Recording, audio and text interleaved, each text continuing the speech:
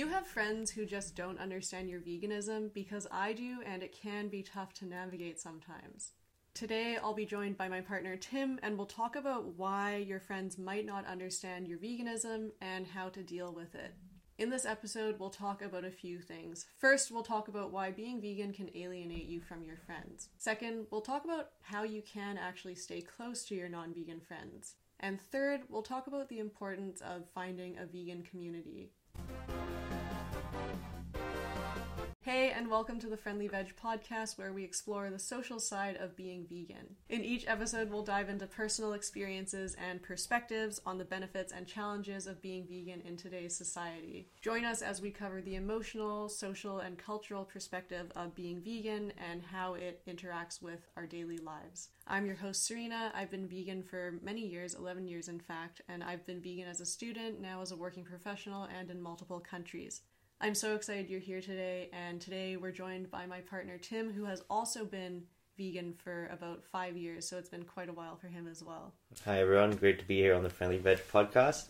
Yes, you mentioned I've been vegan for about 5 years and vegetarian for about 2 before that. I've gone through all the struggles of going vegetarian and vegan from friends and family and dealing with it in the workplace, so happy to be here to talk about it with you. Before we get into talking about vegan and non-vegan relationships, I would really appreciate if you could leave a review on Apple Podcasts, Spotify, or on YouTube. Or if you're not listening on any of these platforms, feel free to take a screenshot of your podcast player, post it on your Instagram story, and tag me at friendlyveg_. I am so curious to see who is listening, and I would really appreciate you letting me know if you are listening. Just to give a shout out to our sponsor today. No sponsors yet. Finally, I know a lot of you are worried about getting enough protein on a vegan diet. I definitely feel that. Tim and I have recently gotten into weightlifting, and I've sort of realized that I don't eat enough protein to sustain the gains or create the gains that I'm hoping for in terms of muscle mass, so eating more protein is something that I'm currently working on, and that's why I've put together a free high-protein ebook featuring recipes that all use tofu, because tofu is my all-time favorite protein source because it's very popular in Asian and Chinese cooking in particular. You can get the ebook for free on my website, friendlyveg.com. Okay, so let's get into it. So Tim, the first thing I wanted to talk about is the why your friends might not understand your veganism. And this is something I've said to you in the past. When you go vegan, you're literally going to single yourself out because you're doing something that the majority of people don't do. Most people eat meat and eat eggs and dairy, and it's just something that we grow up doing without questioning it. When you go vegan, you're sort of rejecting everything that people around you know to be normal, so you're doing something that's kind of weird. But I'm not sure if I'm painting veganism in a bad light by calling it weird. What do you think? I think when you tell people that you're vegan or mention veganism, I think people have a idea that it's weird and different. But I think that mainly comes from not fully understanding what you can eat and what it means to be vegan. And they only see one side, which is this, very binary black or white, but it doesn't have to be that way. So I think, there's kind of a middle ground where there's a range of veganism things that you can do. Mm-hmm. Yeah. There's a lot of social media vegans who are really loud, like the vegan teacher. Have you heard of the vegan teacher? I haven't heard of the vegan teacher, no. No? Well, with the vegan teacher, it's interesting because a lot of people on YouTube will comment on my shorts and say things like, wow, this Friendly Veg person is such a saint. She's so nice, unlike the vegan teacher. And I find it so interesting that people immediately reach to make this comparison. Mm-hmm. And the vegan teacher, she just happens to be a vegan who is very outspoken and really likes to talk about the factory farming side of things, the animal cruelty side of things, which I think is very valid. That's how she does her activism. But it can make her come across as extremely intense. A lot of people anchor on vegans like that, unfortunately. Yeah, exactly. Or same all these, these demonstrators, protesters around the world. I forget the name now. Not PETA, right? No. Those people that stand outside farms and factory farms and block trucks from coming in and all that stuff, and they're very visible, the media and stuff, so people, when they think of veganism, they see that. I don't make veganism my identity, so people know me more for who I am, and then they learn I'm vegan, and they're like, oh, okay. Which then, makes them think more about it. Isn't, vegans aren't all these activist people. Regular people, my coworkers, can also be vegan. Mm-hmm. Yeah, I like to do that too. I really sort of enjoy keeping my veganism a secret from people when I first meet them, because I'm very worried about coming out as a vegan to them and then them treating me in a different way. Yeah.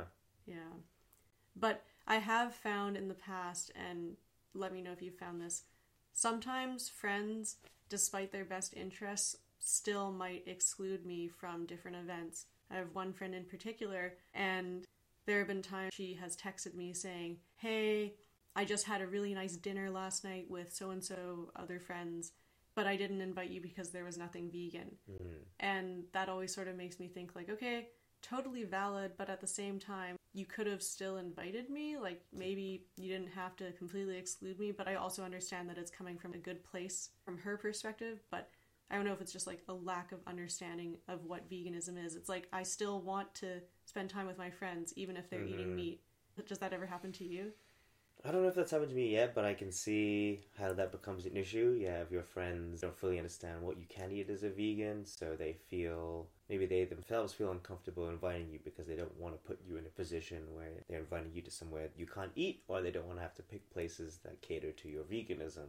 I think the struggle there is, conveying to those friends that it's not about what I can or cannot eat, it's just me wanting to be spending time with them or whatever, and the food is something that we will handle or we will figure it out as vegan. Yeah, and this reminds me of another thing that friends sometimes do. You know, when you're at a restaurant with a bunch of friends who aren't vegan and you're the only vegan in the group, there often will be one friend who will just say to the waiter, hey, is there anything vegan on the menu? My friend here's vegan. Or and family, I just or family. I hate that.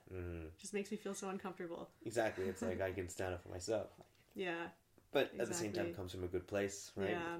At the same time, that I think that also is reflective of you becoming more comfortable as a vegan in people speaking up for you. It's true. And not taking it the wrong way and stuff like that. Even when we had my work Christmas party, I remember going up to my colleague who was planning it, and I sort of quietly said to her, hey, is there going to be anything vegan on the menu? And she was so awesome about making sure that there was vegan food for us. But even still, I felt so uncomfortable just by virtue of knowing that she was going to the chefs or the caterers and saying, hey, can you make sure there's 2 vegan meals? I just hated that. So I think you're totally right. It's important to become used to, and it's important to become comfortable with other people speaking up for you being vegan. Yeah, and also, again, being comfortable to speak up for yourself. Not thinking that you're being difficult, and understand, there's a bit of patience in other people understanding what veganism is. And I think what I'm thinking now from talking with you, Tim, is that even if your friends do sort of, in a sense, single you out and maybe not invite you to things because you're vegan, it's not coming from a bad place. It's probably coming from a place of love and a place of compassion and all of that. But even still, I think new vegans, you might get mad at your friends for singling you out. You might get mad at them for always bringing up you being vegan. I definitely have felt this with some friends that for some reason, whenever we hang out, we just start talking about veganism. So I can see that some vegans might get mad at their friends and purposely remove themselves from those friendships. And I just think that is a very difficult way to live your life. Tim, have you felt that tendency to want to not spend time with people because they're not vegan, or you haven't really felt that? I have not really felt that. Again, I kind of see veganism as not my defining characteristics. Not to let that lead my decision making and who I hang out with and what I do. Maybe I could be an exception, I guess, or maybe I'm not vegan enough, some might say. But I think it's important to not let it overtake your life. I think as with anything, it can become part of your identity, but don't make it become your identity. Because I think that's one way that you'll start putting people off, especially people close to you. You don't want to always preach these things. You want to be understanding of where they come from and what they're going through to understand what your veganism is. But I think being a good example and showing them that vegan food can be good and it's not an extreme thing is the best way to kind of share our knowledge of veganism and why we do it. And slowly get our friends to think differently about the choices they make. Totally. And when I think about vegans that I know or that I know of who have rejected their friends and their family, I've always been kind of surprised that people do that, because that is not something that I ever really thought about doing. Sure, I felt angry at my family for eating meat, and early in our relationship when I had my vegan resurgence, when I went from being vegetarian to vegan for the second time in my life, I know I was pretty hard on you, but I never thought about the idea of, not continuing my relationship with you because you weren't vegan. And I never thought about cutting ties with my family. But like I said, I know of several vegans who have said, I just don't see my parents anymore because I don't like that they eat meat. And maybe I'm sort of minimizing their perspective on it by just saying it in that way. But I just feel like if you cut out people in your life who aren't vegan, who are you left with? You're potentially left with no one, and then you're going to be sad, and that would be horrible. Yeah, and I mean, another way to look at it is, like, yes, you can surround yourself with all vegan people, but I think there's an element of, as a vegan, you also want to, be a good example to other non-vegans. Closing yourself off from non-vegans and only surrounding yourself with vegans may not be the smartest thing. And I think there's definitely value in showing your close friends and family that a vegan diet can be tasty. And even if they don't go vegan themselves, even if they just make more healthy, well, it doesn't have to be healthy, but more plant-based choices, it's an easy change to make. And I think I've even seen some of my own family members with certain dishes here and there, they kind of exclaim, I like the vegan version, it doesn't have to be vegan, or I feel better after eating this vegan plant-based dish, and it was just as tasty. So that's, positive steps in the right direction.